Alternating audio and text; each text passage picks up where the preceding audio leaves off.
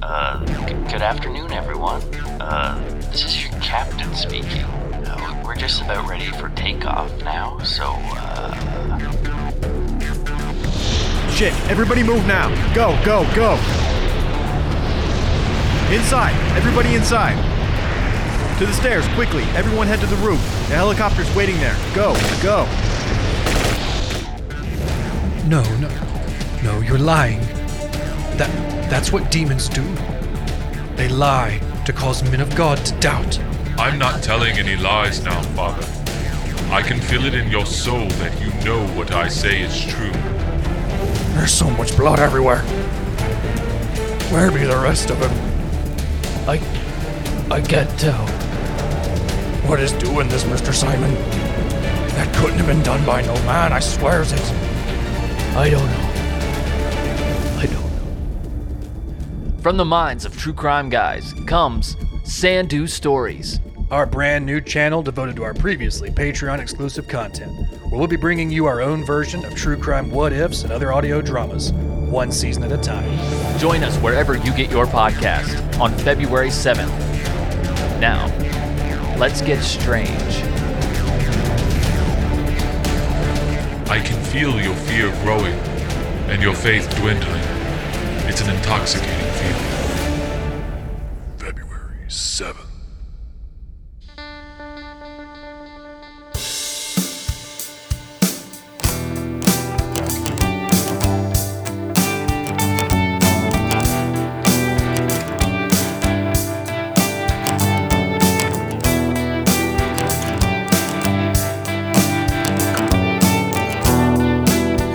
Hello, welcome back to the True Crime Guys podcast. I'm Lauren. And I'm Michael. All right, we're back. This week we have an international woman of mystery. Yes. And another woman killer. Kind of like Catch Me If You Can, except she was more evil and actually killed people. Yes, a lot more evil. She took a lot more liberties. And it was later, too. You know, Catch Me If You Can took place in, the 60s, late 60s, early 70s? Yeah. A little bit easier to be anonymous. But she was doing this through the 90s. Yeah, she became known as the world's most wanted woman in the late 90s and early 2000s. Pretty impressive. Very elusive. Loved to steal people's identities and then murder them, potentially. Right. And had a lot of tricks in her bag as far as getting you to hand over your information. Yes, she did. Using things like numerology and pretty fascinating. She must have been quite convincing, very charismatic, very charming, because I don't understand how you would just trust somebody so early on with important Imagine information. meeting someone and within an hour you're handing over your social security number, your passport. She was doing this. She was managing to do that somehow. Right. Well, a different time, to be fair. People weren't as weary of these types of things. You know what I'm saying? Yeah. All right, well, let's get into it. Let's do it. You tend to be whoever's in close proximity. Your identity consumed in false reality. You follow close in the dark, you're just a shadow. Lost your soul long ago, no substance, you're so shallow. Chameleon, chameleon, you can be anyone, chameleon. Chameleon, chameleon, we can see your colors run, chameleon. Chameleon, chameleon, you can be anyone, chameleon. Chameleon, chameleon, we can see your colors run, chameleon. You can't hide anymore, your black heart bleeding on the floor. We know what's really yours, we see the truth. You'll slowly fade away, all the stolen pride and stolen names and wasted times on stupid games, searching for proof. Chameleon, chameleon, you can be anyone, chameleon. Chameleon, chameleon, we can see your colors run, chameleon. Chameleon, chameleon, you can be anyone, chameleon. Chameleon, chameleon, we can see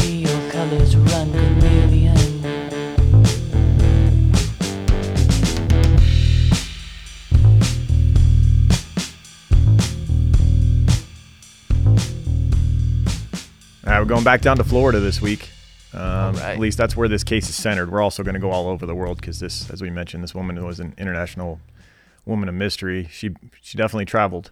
That's right. I mean, most successful con men and women, you have to do some traveling, or you're not going to get away with this. You can't pull all your stunts in one city, in one state, Right. even. Yeah. You know, you gotta move around, which she was very good at. Mm-hmm. On other people's dimes and other people's of course, identities, really. of course. You can almost argue she wasn't traveling. Oh, I see what you're saying. I see. The All identity these- she stole was traveling. Yeah, all over the place. All over the place. Pretty incredible, honestly. The length and the time of her reign here as a con person is pretty impressive. Yeah. Pretty impressive. But So- she was an awful person. Don't get it No it doubt. twisted. Don't get it twisted. This woman would go to any extent to save her own skin and to make sure that her schemes succeeded. Yeah. So a We little bit different than Frank with this, Abagnale. We see that with this this first example. So we'll go to early July of 1990, where we meet 34-year-old Beverly McGowan. She was a bank clerk, and she was looking for a roommate. She took out an ad in the local newspaper looking for a roommate. That would be the South Florida Sun-Sentinel newspaper. Her ad read, Pompano Beach condo, share 2-bed, 2-bath condo, female 34 plus 2 cats, $290 plus half utilities. So she's looking for a potential roommate, and she's going to be interviewing candidates. Right. And over the coming weeks, she would interview several people who responded to the ads. And through those interviews, one candidate really stood out, and this would be a woman named Alice who spoke with a British accent. This Alice person was about 10 years older than Beverly and had all the signs of a successful career woman. She dressed well, she drove a nice car, and seemed responsible. Right. And her reason for being in Florida with this British accent was that she said she had worked for IBM back in England and said that she'd been transferred to Fort Lauderdale and needed a place to live. So everything was checking out as far as this person ideal was kind of a roommate. perfect candidate. Yeah, a woman, obviously probably more comfortable being a single woman herself to bring in a woman as opposed to a man Of to course. live with. Of course, that's understandable. And also, she's very successful. She was 10 years older than her, so she's a little more established, a little more respectable. Yeah, that's the type of person you would want as a roommate, theoretically. Exactly. Yep. Yeah, and her dressing well, having a nice car, having a great job. Probably not going to have to worry about the rent being made each month. That's Right. another concern. Yep. Yeah, she's got it covered. And to couple all that, she also just completely hit it off with Beverly right away. They shared common interests such as New Age philosophy, which I looked up the definition of. It's a way of thinking that emphasizes positivity, spirituality, and personal growth. It's based on the belief that we are all connected to each other and the universe, and that we can tap into this energy to create positive change in our lives. Sounds pretty great. Yeah, that sounds fine. That sounds good. I mean, how long can you call this New Age, though? I mean, this was, 30 years ago? I wonder how long you can actually call it New Age philosophy. Right. Seems like New Age philosophies be negative as possible. Tweet negative shit at people. Yeah. Me versus you all the fucking time. That's our New Age philosophy in this country, at least. Right. There's a New Age philosophy. Yeah. So of course Alice would be the winning candidate. She would be chosen as the person to, share a home with Beverly here. Right. And also interesting, one way that she also kind of helped seal the deal was they got into some numerology, which is also fascinating. She would predict the future for Beverly here, Right. telling her that she would be wealthy and meet a man that she would marry by the time she was 40. Yeah, she just needed a few small little personal details. No big deal. We'll get into that later. She needed a few things to really get an accurate depiction Right. of her future. Of I mean, course. if you want it to be accurate. Exactly. Right. You're really going to have to forfeit some information. Yeah. And this prediction of her future being bright would quickly be proven false when, in the days following picking Alice as a candidate, Beverly would go missing. She would not be seen or heard from her family, and even from the bank that she worked for, which was obviously out of character for her. And Absolutely. on July 20th, 1990, 3 days after she'd last been seen, Beverly's sister reported her missing to police. And that same day, she became even more concerned when she received a bizarre letter in the mail. So Beverly's sister receives this letter, supposedly written by Beverly, but it was postmarked from Miami. And the letter claimed that she was unhappy with her life and had decided to make a change, very much out of nowhere. She claimed that she had quit her job, sold her condo, and was planning to travel for a while. Very out of Also, her sister was not the only one to receive this. Letters just like this were sent to more of Beverly's friends and family members. The bank she worked for received a letter supposedly from her designating her resignation from her job at the bank. Jeez. Yeah. Also, she's tying up loose ends here. Yeah. Also, her mortgage company received a letter instructing them to foreclose on her condo and dispose of any of her personal belongings that had been left in it. Who does that? Who writes a letter to their mortgage company? I don't know. And ask for them to foreclose. It's like you just leave or you just stop paying. I mean, you have months. True. Before they're going to do anything. You probably got 2 or 3 months minimum before they're even going to act. Yeah, foreclosure is not like a good thing. I mean, right, what benefit would there be? I guess maybe the only thing I could think of is like just so no squatters come in and just take over. I don't know. But why do you care? You're dipping out on the property anyways. Yeah, I don't know. If you can't pay it, you're unhappy where you're at. It's just writing the letter to the bank is just the weirdest part of all this. I understand the letter to the family members, even to the job. Yeah. But writing a letter to the bank that owns the property to the mortgage company. Yeah, that just seems weird. Yeah. And so, the family members and friends are thinking this is very odd behavior from Beverly, but at the same time, the handwriting did seem to match her handwriting. And so an initial search of her condo turned up nothing out of the ordinary as well. Police then discovered that her phone had been disconnected and her identifying documents such as birth certificates and passports were missing. Now, this is bizarre, but at the same time, sometimes people have a mental breakdown or they just have like a moment where they're like, I've had it with this lifestyle. I'm done. And some that's people true. do And just run off. And she didn't have a family she was leaving behind, like as far as like, kids or anything like that. So Right. And I mean, she's in her 30s too. I mean, she's an adult. Yeah. She has every right to make this decision. And also, if someone is going to disappear and leave, they are going to take all their personal documents. I mean, that makes perfect sense. Exactly. Honestly. It would almost be more concerning, right, if they were left. Because then where did she go? Exactly. Yeah, if she took her passport, that's actually like, maybe she did run off. Yeah, exactly. I mean, it kind of makes sense. And the handwriting was damn close to hers too. Mm-hmm. So well, it kind of made sense until a body was found. So on July 19th, 1990, you might have noticed that we said she was reported missing on July 20th. So this is a day before a body was found, but they hadn't connected it to Beverly yet. Mm-hmm. On July 19th, 1990, female remains were found by a construction worker in a rural canal in St. Lucie County, Florida. And this was a construction worker who was out looking in a canal for bass fishing bait. So looking for, crawdads or whatever he was looking for. Right. And he found a woman's remains. The woman had been mutilated by removing a tattoo on her stomach. So a section of skin had been cut off of her torso. Her head had been decapitated, so her head had been removed. Her hands had been severed to hinder the identification process. However, the killer had overlooked another small tattoo, a small yellow flower on her ankle.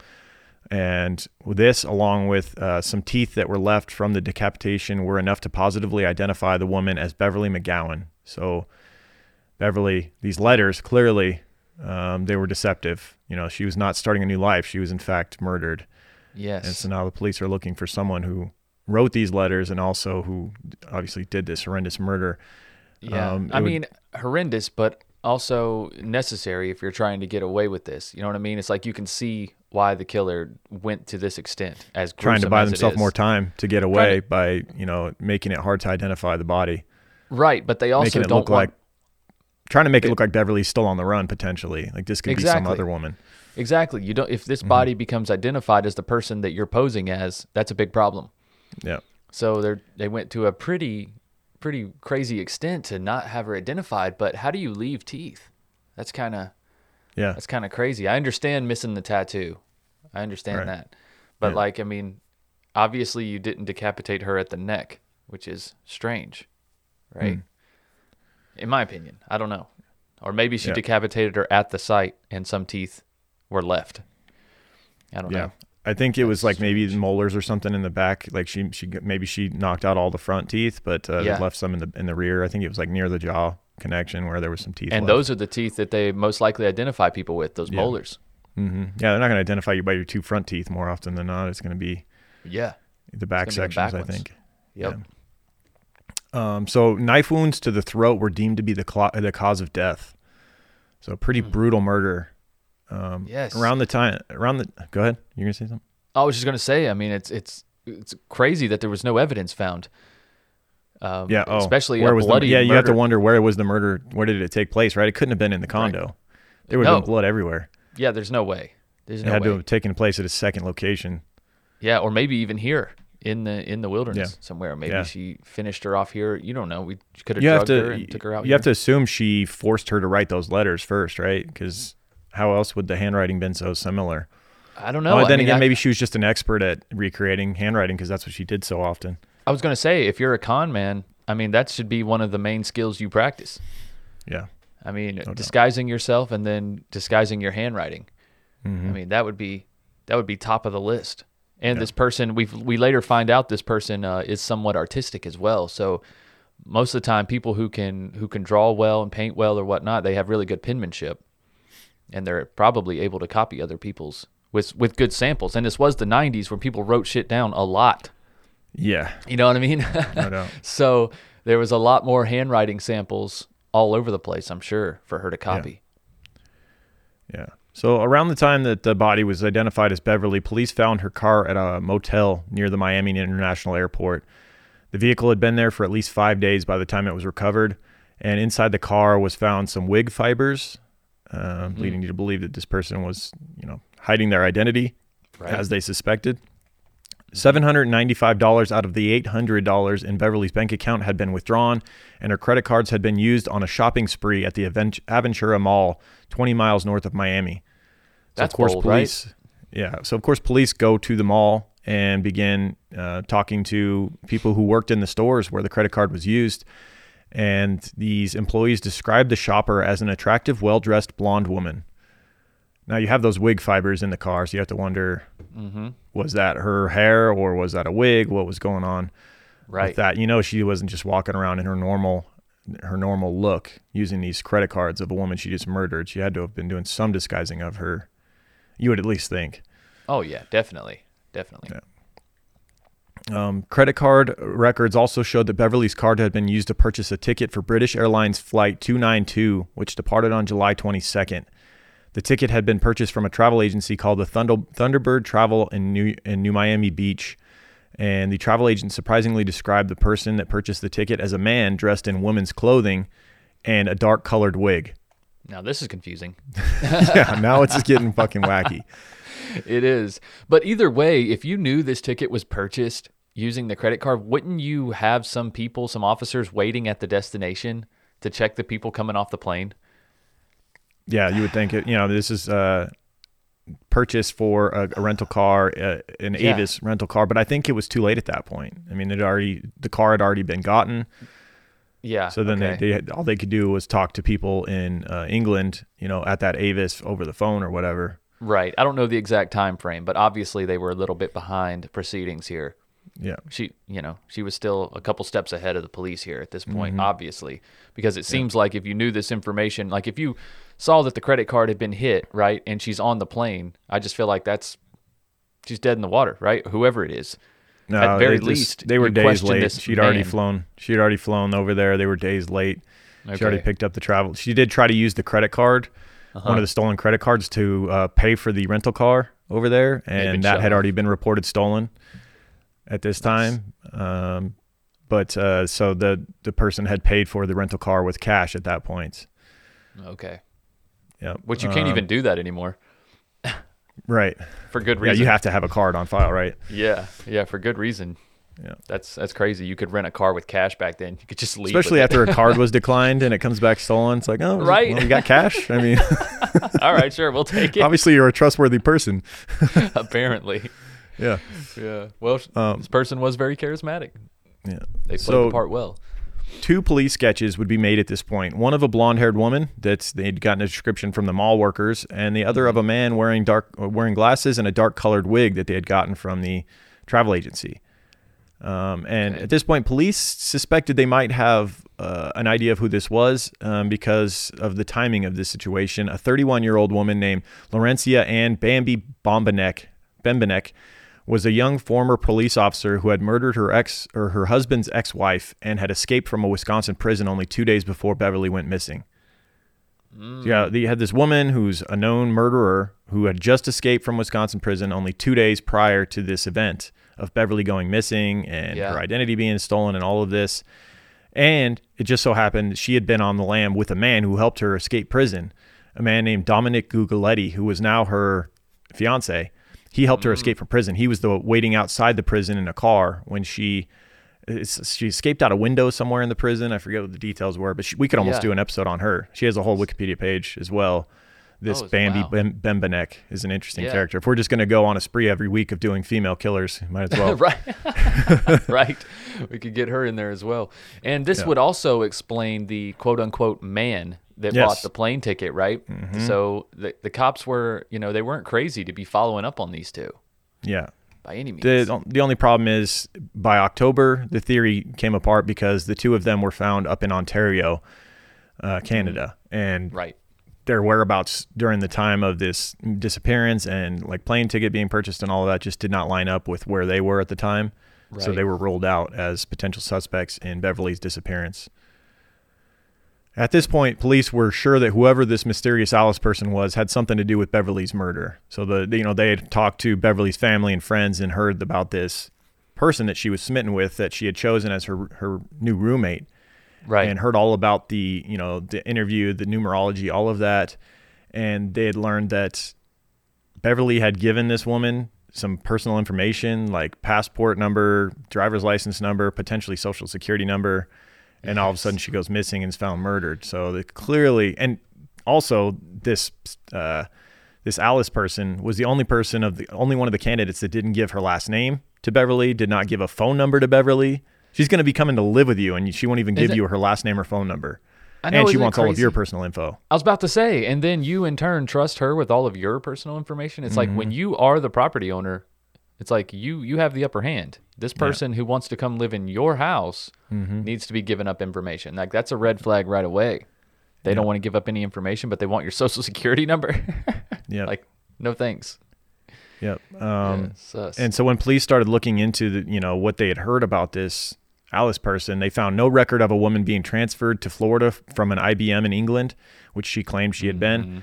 Right. And Alice was the only roommate, as we mentioned, that hadn't provided a last name or anything like that. There's a lot of red flags popping up. Oh, yeah.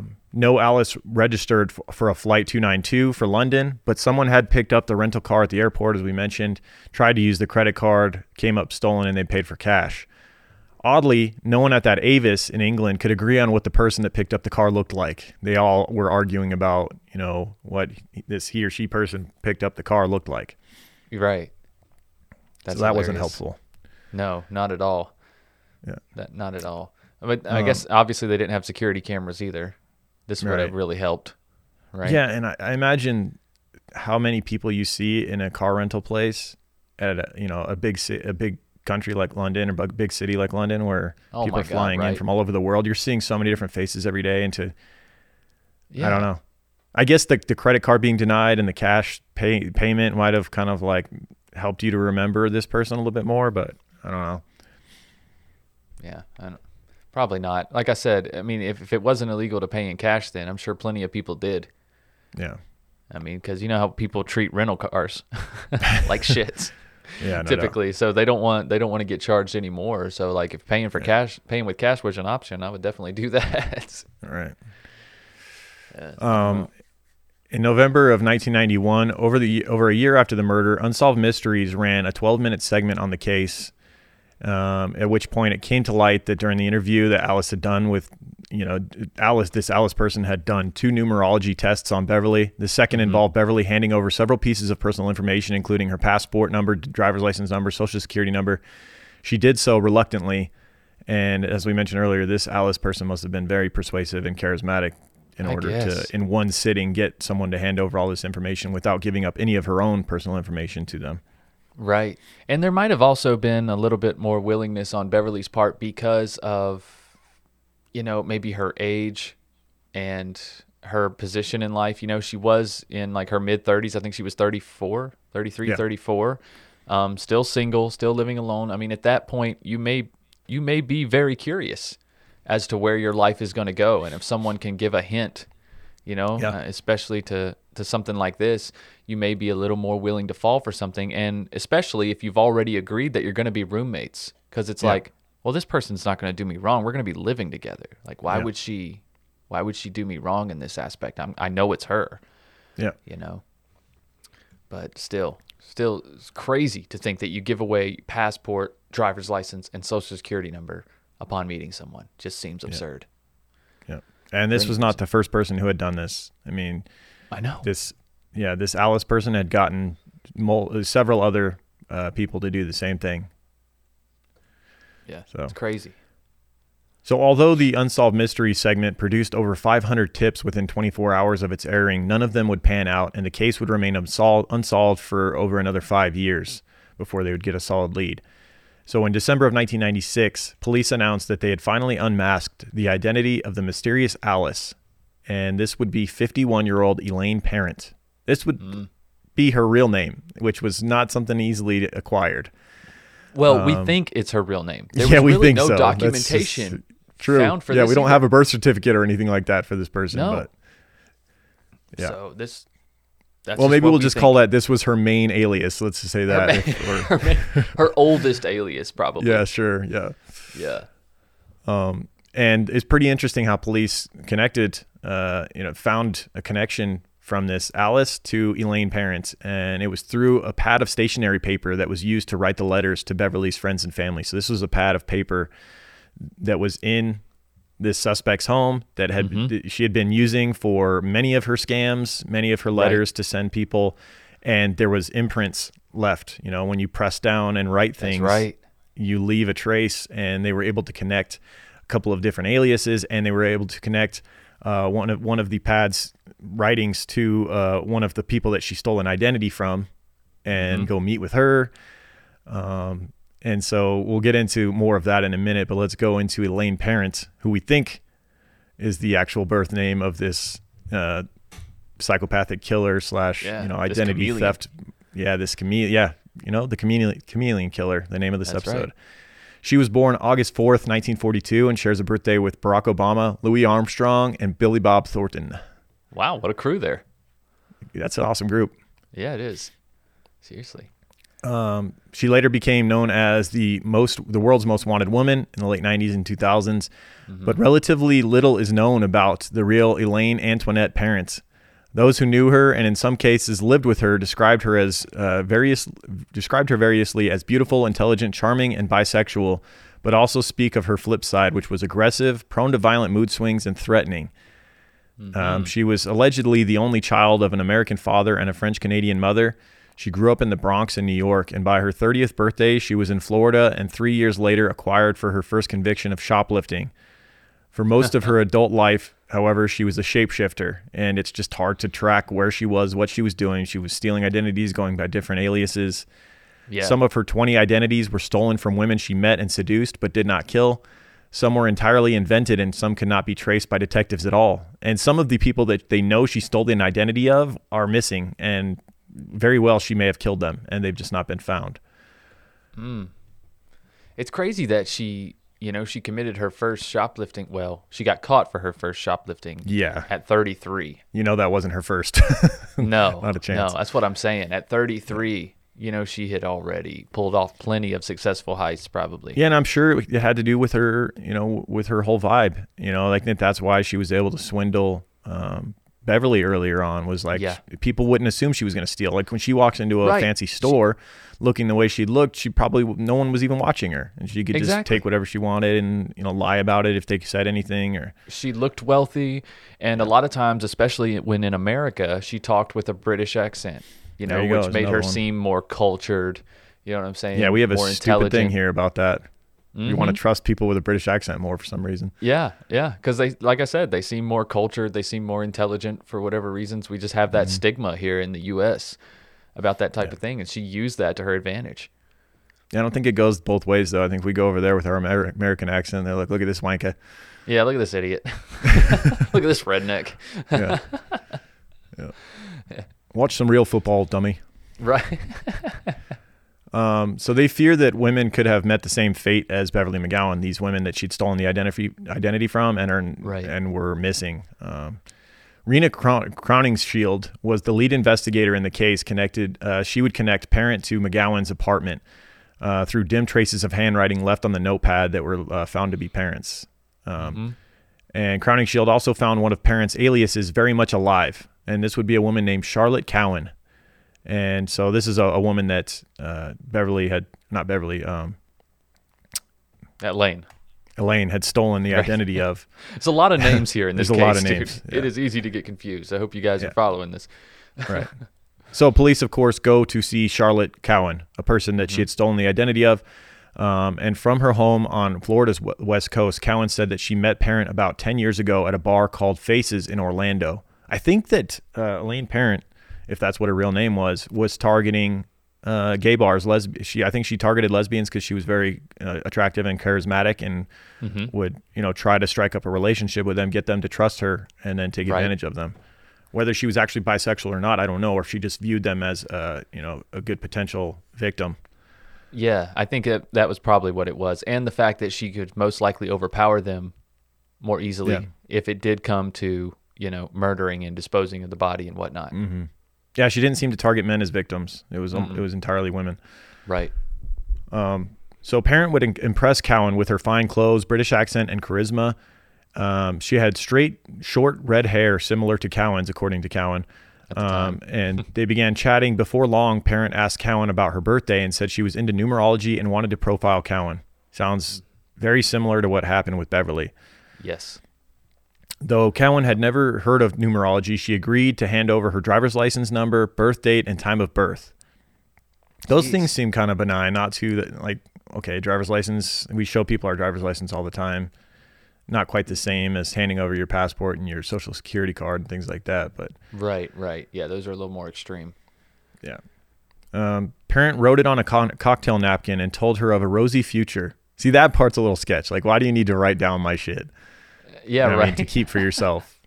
Well, she's doing the equation, right? Because you have to do a little bit of math, I would think, with numerology. Yeah, you don't just get the numbers. Like, you got to lay them all out and see what the map says. I don't know shit about numerology. Somebody's going to be like, you guys should have studied numerology before you did this episode. I don't want to study it. I think it's BS. I think this is coming from my ignorant and not knowing perspective here, but to me, it just is one of those things where you can make whatever you want with it. Of course, if you take a bunch of fucking numbers, you can make it say whatever the hell you want to, It's like the psychic shit. Like, they just start throwing stuff out and then people go, my grandma died of that.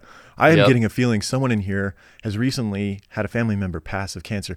My mom that's why you're there, because you're trying to grieve through some shit. Of course you're going to it's going to be a room full of people that have just went through a traumatic experience going to these things.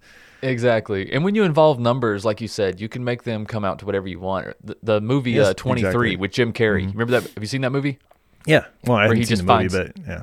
Well, you get the idea. He finds the number 23 and everything, and he just starts getting super paranoid about it. Well, of course, we ignore numbers that aren't significant to us, and then we, of course, focus on ones that are. Like, when you look at the clock, my birthday's October 17th. Every time I look at the clock, it seems like it says 10:17, but it's like I look at it when it's 10:31, and I don't fucking even think about it at all. I just glance and go, oh, it's 10:31. Yeah. But, you know what I mean? Yeah. Yep. I feel you. Anyways, numerology's bullshit. Sorry if you're into it. That's my opinion. Right. Whatever, you can do whatever you want. You can believe whatever you want, and if you believe it enough, you can leave a 1-star review if you want. You're entitled to that. Maybe that's your numerology one. Yeah, we'll work that into our numerology outcome. So Parent divulged not too damn much about herself, according to Cowan. Shocker. She said that she'd been involved with a woman before who had hurt her bad, and a few days later, Parent visited Cowan and her mother for lunch. So she comes and visit with, her and her mom now. She's probably trying to swindle her mom out of some information as well. Right. And she had fooled Cowan's mother as well. She said, even my mother thought she was a sophisticated person. My mom is no fool. Cowan didn't hear from Parent again for some time. Shocker. So she got what she wanted. She got her identity and her information, and she, in the disappeared for a while before giving Cowan a phone call telling her that her aunt had died and that her brother was and her were supposed to split the inheritance, but she said her brother had committed her to a hospital to keep her from the money. Elaborate. What a tale. Right? Yeah. If I was Cowan, I'd have been like, what hospital? I'll come see you. Yeah, right. About a month later, parents showed up at Cowan's home at 3 a.m. wearing a paste-on mustache and said that she was in disguise so she could escape from the hospital. She's really going full-fledged with this thing, man. Woo. Okay, once you give it to her, at escape from the hospital, don't you take the mustache off? Because you look... she had to have looked ridiculous in that mustache. Right? Once you get out the door, I don't think the hospital staff is searching for you anymore. I think you can... Right. I think you can, like you say, you can take the mustache off. Right. But she was really sticking to this lie. Yeah. Change to a different looking female's identity instead of a female with a mustache. I don't know. Although she must be somewhat convincing of a male when she dresses that way. Because maybe she had that maybe she had that Ted Bundy face where it was kind of like, sharp features and like different lighting. A Two-Face, as Seinfeld would put it. There's another Seinfeld reference for you. Yeah. Depending on the lighting, she looked like either a man or a woman. Who knows? Right. You just throw a mustache on, all of a sudden she looks like Brad Pitt or something. I don't know. Right. Who knows? I mean, she obviously convinced some people because people at the rental place argued that she could have been a man, and same thing at the airport. So she pulled off a convincing man in some way. Yeah. So upon spilling this story onto Cowan, she cried and begged Cowan for her birth certificate so she could use it to get identification to hide from her brother. Wow. And Cowan actually gave it to her, which at this point I'm just like, come on, man. Damn it, Cowan. You had to have known deep down, like, I'm handing this to you, like and I know this is probably a bad idea. Right. But here you go. We've been there in life, right, where you're just like, this is probably dumb. Yeah. I bought a car from the sketchiest dude on Craigslist once, and I was just like, this is going to go badly. And sure enough, it did. I couldn't get it fucking registered because the title had all sorts of issues. Yeah. Thankfully, Cars for Kids took it off my hands and gave me a tax write-off for it, so whatever. Well, there you go. But as I was handing him the money, I was like, this is probably dumb. And it was. Lesson learned. Listen to your spidey senses, dude. Mm-hmm. My cousin made a trade for a car one time. He had a car that he had been worked on. He got everything fixed on it. It was a Honda Accord, pretty basic car. But for some reason, he wanted a freaking like lifted truck. And he traded for this truck that was like lifted on 35s. And on his way home, the brakes go out and he's in a ditch. Fucking totals it on the way home. He hasn't even registered it yet. And I'm like, that's when you knew that was a bad fucking decision. Yeah. Oh my God. It's awesome. All right. So a few weeks later, parent mailed back Cowan the birth certificate along with an apology for taking so long. And Cowan would never hear from her again. And she says, quote, "To be honest, I have never forgotten this woman. There's something about her. She's definitely a good looking woman." So still leaving a positive impression on a person who stole her identity and could have very well killed her. I mean, now looking back, she must know, knowing what she is, having killed other people, like I could have easily been a murder victim.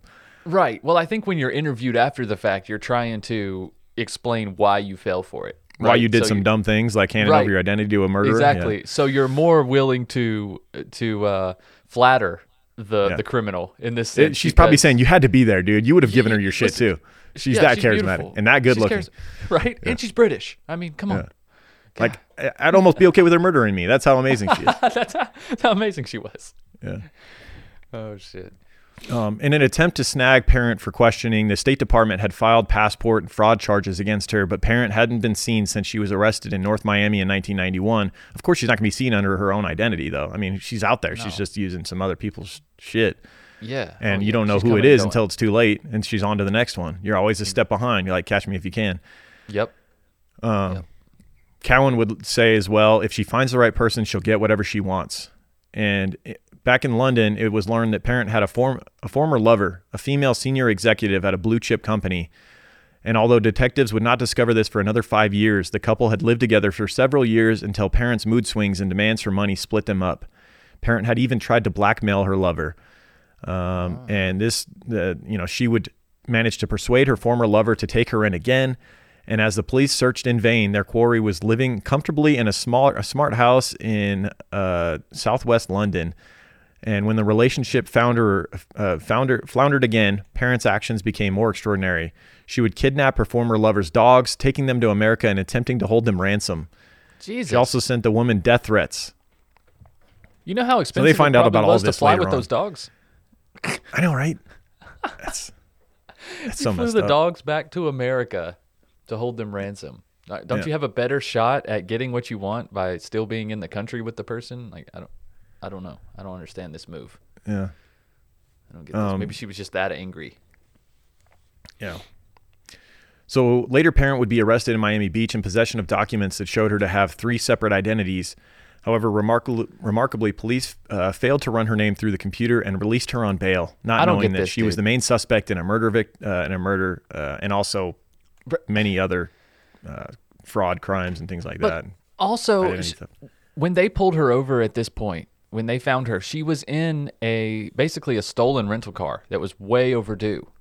Yeah. Right? I don't understand. Okay, so you got a stolen rental car, you got a woman with multiple IDs. 3 different identities. Yeah. 3 different identities, and you take her in and you can't hold her. I'm like, at very least, like Grand Theft Auto, right? Can't you hold her for that? For a little bit of time? Like, you don't at least fingerprint her? Like, this is that one instance where the killer just gets stupid lucky. It's like almost every serial killer we've covered, they get stupid lucky at one point in time. Randy Kraft had that instance where he got pulled over and nothing happened. You know, and what's amazing, this is in Florida. It's not like it was in some other country where they just don't, they weren't communicating as well. They weren't told to be on the lookout for her. This is in Miami Beach. This is where this was her main residence. She's wanted for murder. Yes. Where she shows up the most. Yeah. Mind blowing. Unbelievable. Yeah. I don't understand this. This is kind of inexcusable in my opinion. But, a beautiful woman, maybe she charmed the hell out of him and got out. Yeah. I don't know. I don't know how do you explain having 3 different IDs though. Yeah. I don't get it. So she's on the lam again. They realize they fucked up, and this is where she becomes known as the Chameleon Killer. Now she's getting off on this chase, this whole situation, and she sends authorities in America an oil painting of herself in a one-piece bikini with on the back written, "You're Chameleon, best wishes," and her signature. Yeah. Wow. Well, I don't think it can be one piece and a bikini, but a one-piece bathing suit, right? Bathing suit, whatever. Oh, is that what? Yeah. Okay. Because bikini, like. Did you see the oil painting, the picture of it? Yeah.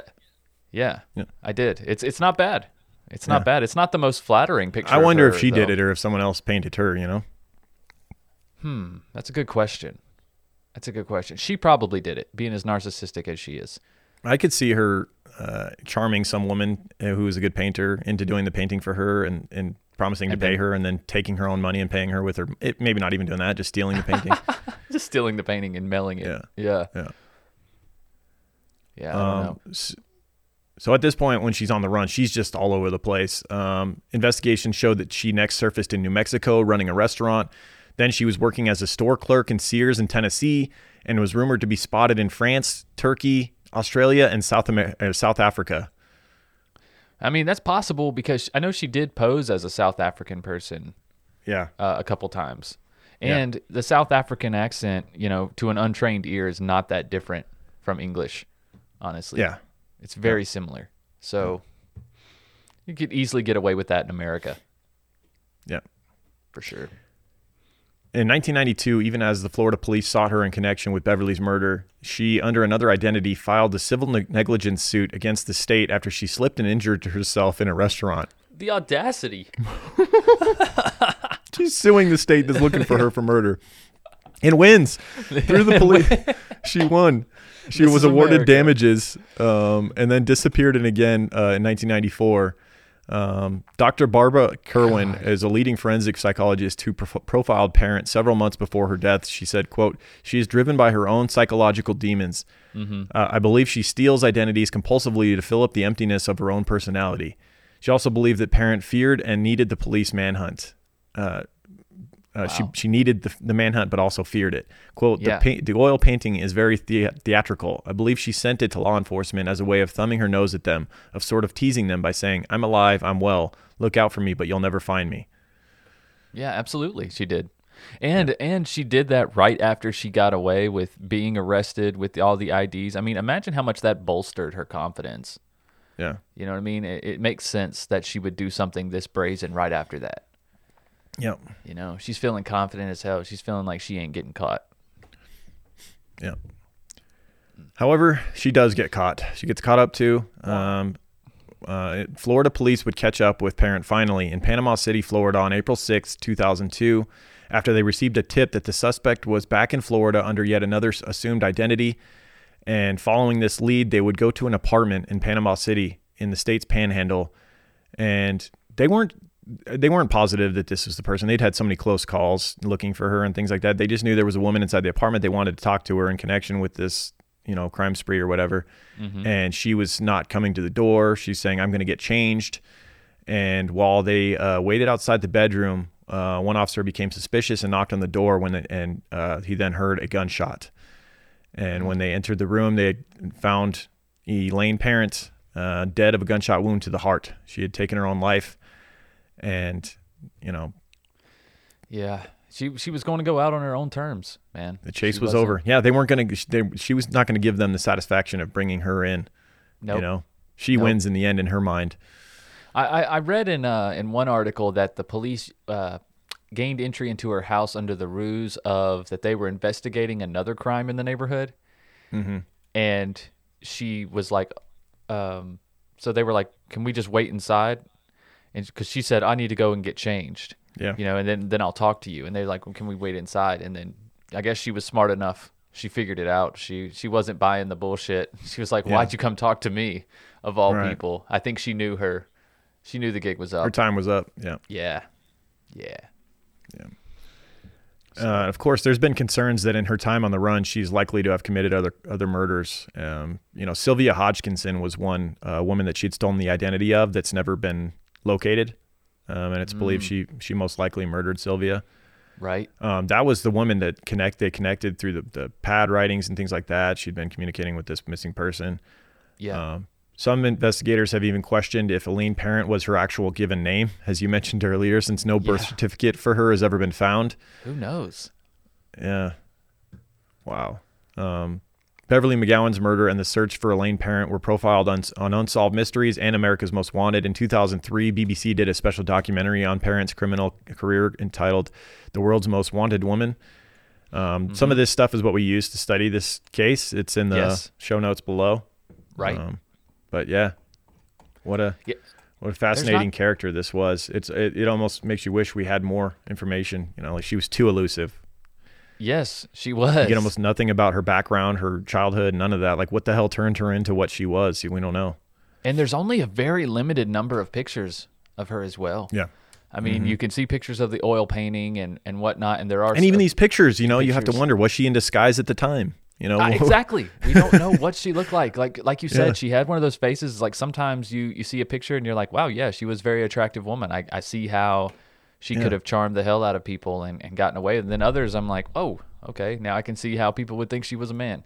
Like like you say, she definitely had the Bundy thing going on. She was a chameleon in every sense of the word, even though she gave that name to herself, which I hate calling killers stuff when they give themselves the name, but it is what it is. Right. It's like you say, I guess she earned it being that elusive.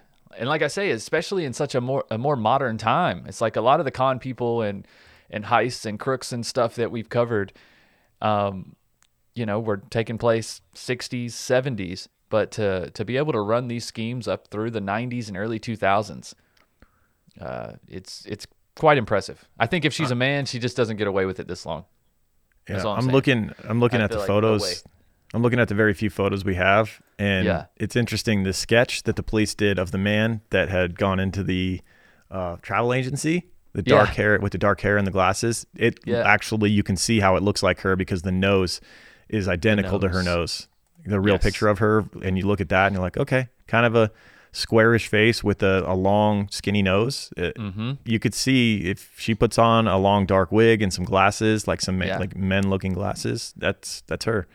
Absolutely. A little mustache, she looks just like Weird Al. Yep. Right on. All right. Well, if you want to change your identity, there's so many different scents of Oh My Gaia that you can help kind of confuse people. You can change your scent identity. Yes. Right? And you can well, guys, Oh My Guy is an innovative, all-natural deodorant, fragrance, and beard oil company specializing in paraben and aluminum-free products. And their innovative line of deodorants inhibit the growth of odor-causing bacteria while still maintaining effectiveness. And like Lauren alluded to, there are tons of scents to choose from Oh My Guy, with new scents being added all the time, like vanilla, cherry almond, sandalwood, lavender, lemongrass, Egyptian musk, coconut, dreamsicle, leather, lumberjack, honeysuckle, fireside, bergamot amber. There's sweet pea, sailor, barbershop, and of course our very own scent, True Crime Pine. You guys can check all those out at ohmygaia.com. That's ohmygaia.com. And because you're True Crime Guys listeners, you can get 15% off your order. That's 15% off your order by using the word creeper, CREEPER, at ohmygaia.com or at shop_ohmygaia on Instagram. And again, that's ohmygaia.com. Use code word creeper for 15% off. Use code word creeper as well for our other weekly sponsor, Tonic CBD. It's true, not all CBD products are created equal, from how it's processed and grown to how it's formulated and delivered into your body. Every step of the process that goes into it makes the product, your experience with it. That's why Tonic's products really stand out. They created their own original formulas using CBD, adaptogens, herbs, and superfoods back in 2017 and have been working ever since to deliver the most effective, intentional, and sustainable products possible. They cultivate their own hemp on their certified organic family farm in upstate New York. That hemp travels only 30 minutes to their state-of-the-art manufacturing and distribution facility, where it's turned into a finished product and sent to you, ensuring only the highest quality vibes at every stage of the process. They have a bunch of different blends depending on your needs, where they mix in things like black seed oil, ashwagandha, lemon balm, passion flower, things that can help you relax before bed. Or they have blends for daytime, whatever you need. They have vape pens, they have pre-rolls, whatever it is that is your jam as far as, getting that CBD into your body. They have it available to you, and it's easy to verify the quality of their products. They have a microchip on the top of the packaging that allows you to tap your phone on it and reveal third-party lab reports, product information, and details about their farm. That CBD you get at the gas station is you're not going to know where that came from. It's not going to want you to know where that came from. No. CBD is very transparent in how their product is manufactured and created and shipped to you. Right. That's rare with a lot of CBD companies. So with values rooted in quality, integrity, and sustainability, Tonic is committed to creating plant-based wellness products that are good for you, good for the planet. Visit tonicvibes.com and learn more using code word creeper to get 20% off your order. That's tonicvibes.com, code word creeper.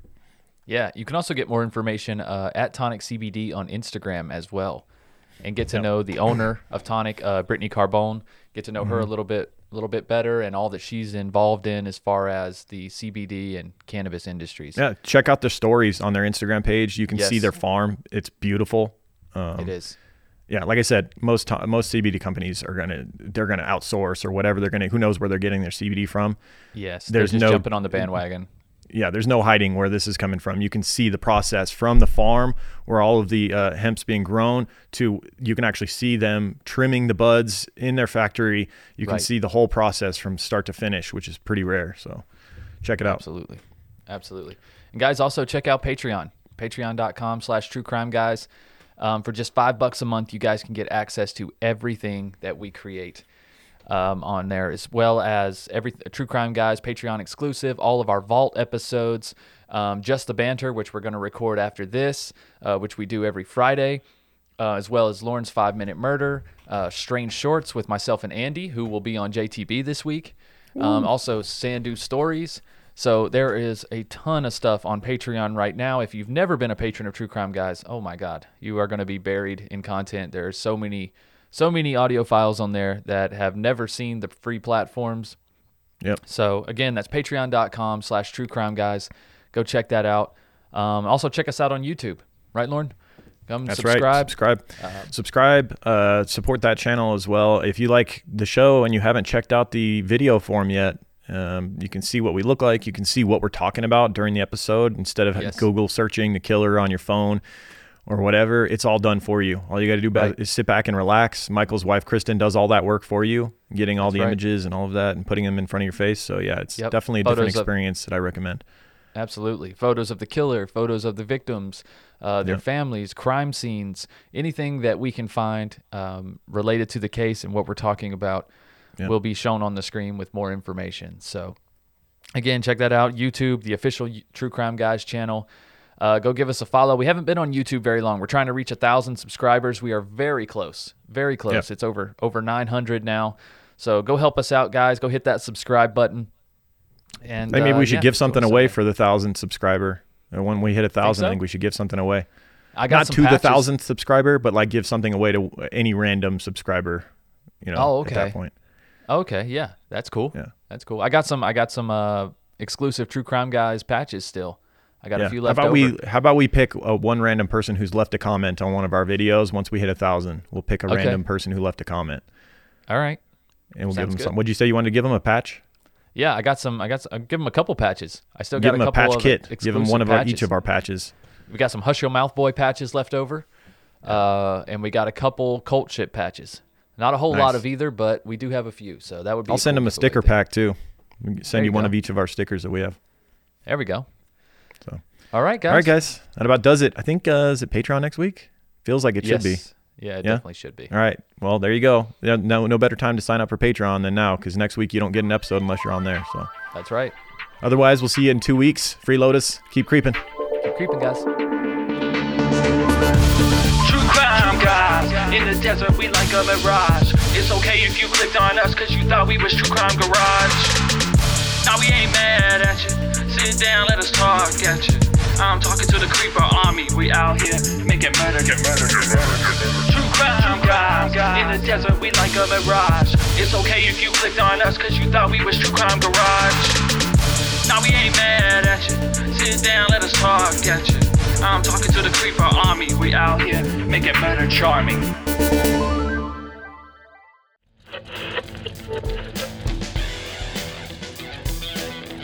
From the minds of True Crime Guys, come TCG Weekly. If you've enjoyed this episode, please feel free to check out all the other programs on the TCG network. Every Wednesday, a new episode of True Crime Guys proper, Strange and Unexplained on Mondays, and Full House Fantasy Football on Fridays to start your weekend. And if those aren't enough, head on over to our Patreon account, where you can have access to hundreds of hours of content, including older episodes and other Patreon exclusives like Strange Shorts, Sandu Stories, Higher Thoughts, and the 5-Minute Murder Show. But until next time, guys, keep creeping. Hey, how do you shut this thing off? Over?